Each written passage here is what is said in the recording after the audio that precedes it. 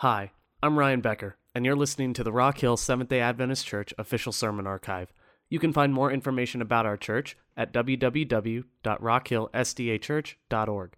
We hope by listening to this message that you are encouraged and challenged in your walk with Christ. We've had a full time of fellowship already in worship, don't you think? My friend Gordon and I did something this morning that I used to do with so many of my church families over the years, from as far back as I can remember, and we don't do it very much here. But I made a comment to him as we had just had a little conversation, and he started to walk in, come back into Sabbath school, and I said, "God is good." And he turned around with a big smile on his face. He said, All the time.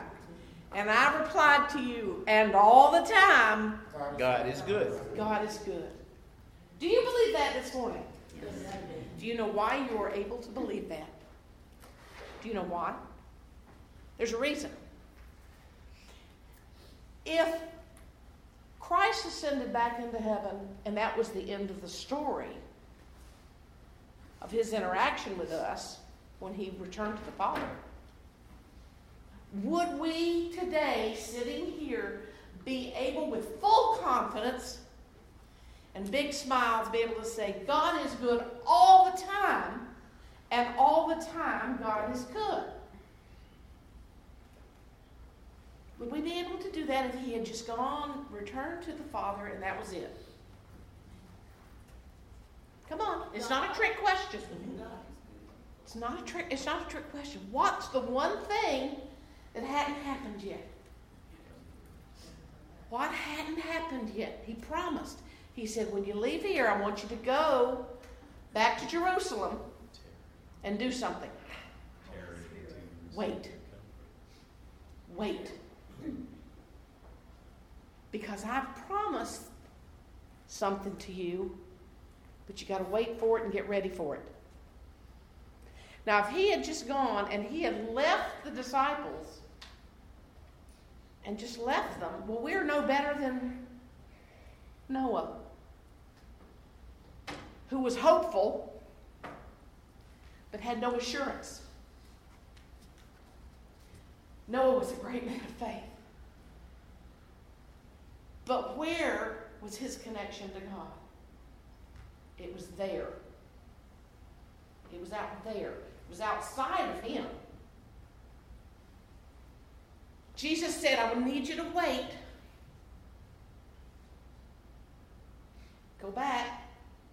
And they did. And they had fellowship one with another. There were about 120, roughly, not counting the women and the children.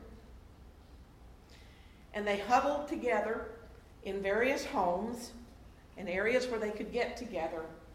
And they did some very, very, very specific things. They devoted themselves to the things that Jesus had taught them. They talked them over. They discussed them. They dwelt on them. They considered them. They meditated on them. They prayed. They prayed constantly. Father, you said you were going to send us a comforter, a companion. We're waiting. We're here. We're waiting for you to move among us. And I don't think they understood what was going to happen, because if I said I'm going to send you a companion, most of us, I think, would think, oh, well, somebody I can shake hands with and talk to, and, a person. And somebody who's going to comfort you. Think back when you were a little kid, you got an owie on your knee. And it was the biggest owie the world had ever seen, and it hurt so bad. And you needed somebody to comfort you and to fix it and to kiss it and make it all better. And they were praising God. We find this, Suzanne, I'm sorry I stepped on your time this morning. If you look in Acts chapter 2, verses 42 through the end of the chapter, you'll see what they were doing. It said they were continuing in these things. They were gathered together. They were devoting themselves to the proper things. They were praising God. And here's something that a lot of us don't know because we read it too fast. It says they were enjoying the favor of all the people. Wouldn't it be nice if, as a Christian today, we could enjoy the favor of all the people?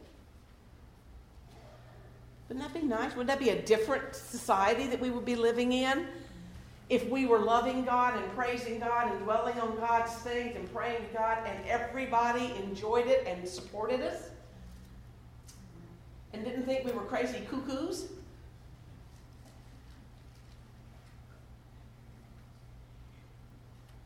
And then the fire fell. Tomorrow, in the life of the church, 50 days after the ascension, Pentecost came. Why did we have to have Pentecost? Why did we have to have the fire? Why did we have to have the indwelling of the Spirit? Thinking about Noah. On those dark nights in that ark, and he would just pray. He prayed, but what was inside of him? Nothing but hope. Because he didn't have the fire. The fire had not fallen yet. The fire had not come to set his soul ablaze with the glory of God. Every person sitting here this morning, I pray that you have had your personal Pentecost. I pray that you have connected with God in such a way that He has poured into you His Spirit, that strength, that power, the hope, the security, the fire that sets you up to say, yes, I can. Lord, with you, I can. And when it's dark and you're in the ark and it smells bad, because I've been a farmer. You sleep in the barn at night, sometimes you got a sick animal. It's not the most pleasant place to be in the middle of the night. And the waves are rocking the boat, and the thunder is booming around you, and you just don't know. You look inside of yourself and you touch the Father because He's with you. He's inside of you. You have been filled. Are you aware of that? That is your birthright as a child of God. To be filled with His Spirit. To be ablaze with His glory. So that when people come in contact with you, they go away. Something a little different about that person. I can't put my finger on it. They just seem so confident and strong, and things are going. I know that they're having financial problems, and I know this is wrong, and all these terrible things are happening. But they're filled with such joy and such zeal and such excitement about what's coming and such love and compassion for other people. I wonder why. And it's because of Pentecost, where the fire fell and set the souls of those believers in that room with such energy and such illumination that they ran into the streets and started preaching about Jesus and what He had done for you and you and you and you and you and you and you and you and you and everybody. My question this morning: have you had your own personal Pentecost? It's never going to happen the same way again, because God doesn't deal with us as mindless in groups. He deals with us as individuals. He knows our secrets. He is in that secret place where you don't let anybody go. You don't even want to go there sometimes. There He is. And He has given to you His presence to live within you so that you are connected to Him 24/7, 365, no break. As long as you are following Him, paying attention to the teachings, following His word, praising Him, praying, being open to His leading, walking with Him, even though it may be midnight and you cannot see anything in front of you, you still pick up your foot and you put it down. And brother and sister, that's the hardest part. Because where does the light come from?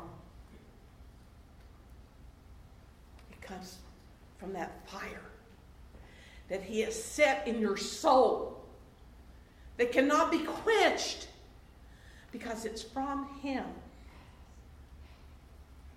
And these 120 plus turned the world upside down because they allow themselves to be filled with His Spirit.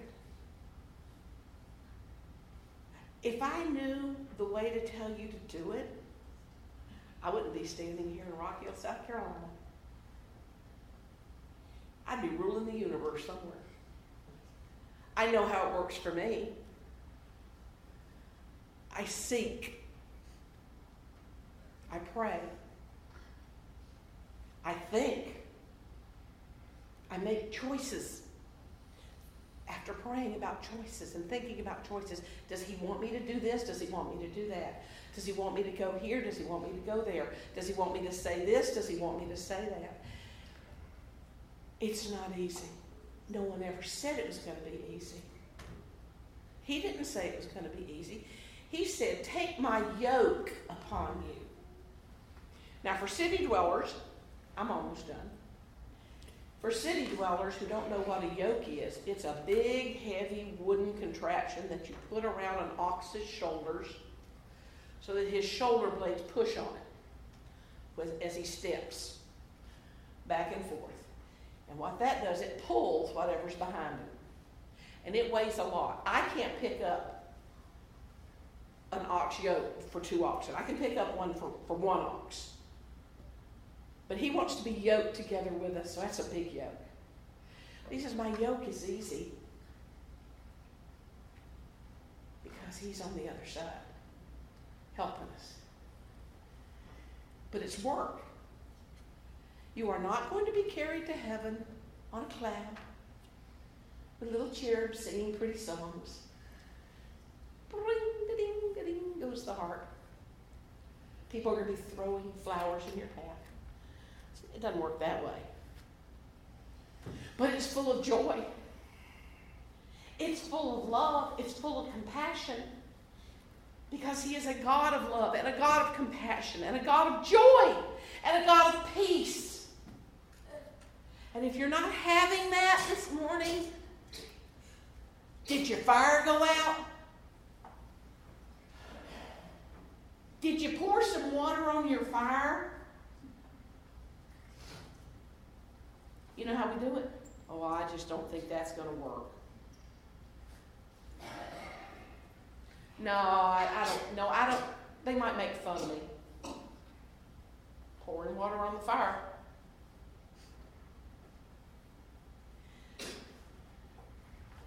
As you go from this place today, try to feel the fire. Let it well up in your soul until your heart is so full that you have to run into the street and tell somebody about Jesus. Now, do I literally mean go run in the middle of the street and tell somebody about Jesus? Maybe I do. Maybe I do. Hang on a sec.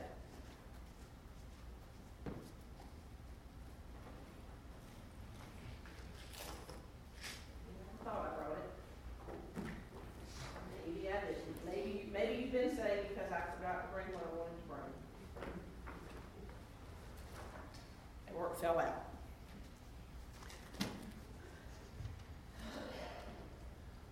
got a Mother's Day card Monday from one of my students.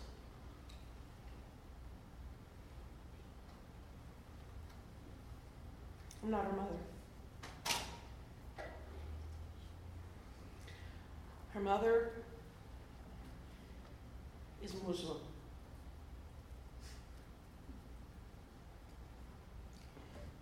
And this little angel brought me a little Mother's Day card.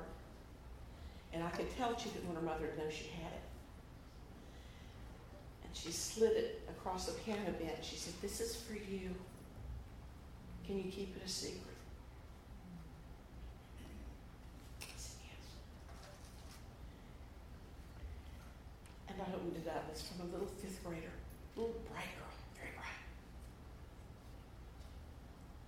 "Miss Rebecca, I love you because you love me.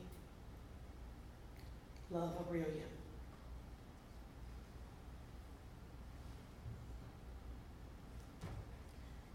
Don't pour water on your fire. Stop pouring water on your fire. God can only do what you let him do. If you say, "I just want a cold to keep me a little bit warm on those bad nights," he'll let you have a cold that will keep you warm on your bad nights. He will. But my prayer is always, "God, set me on fire for you. Set me on fire for you."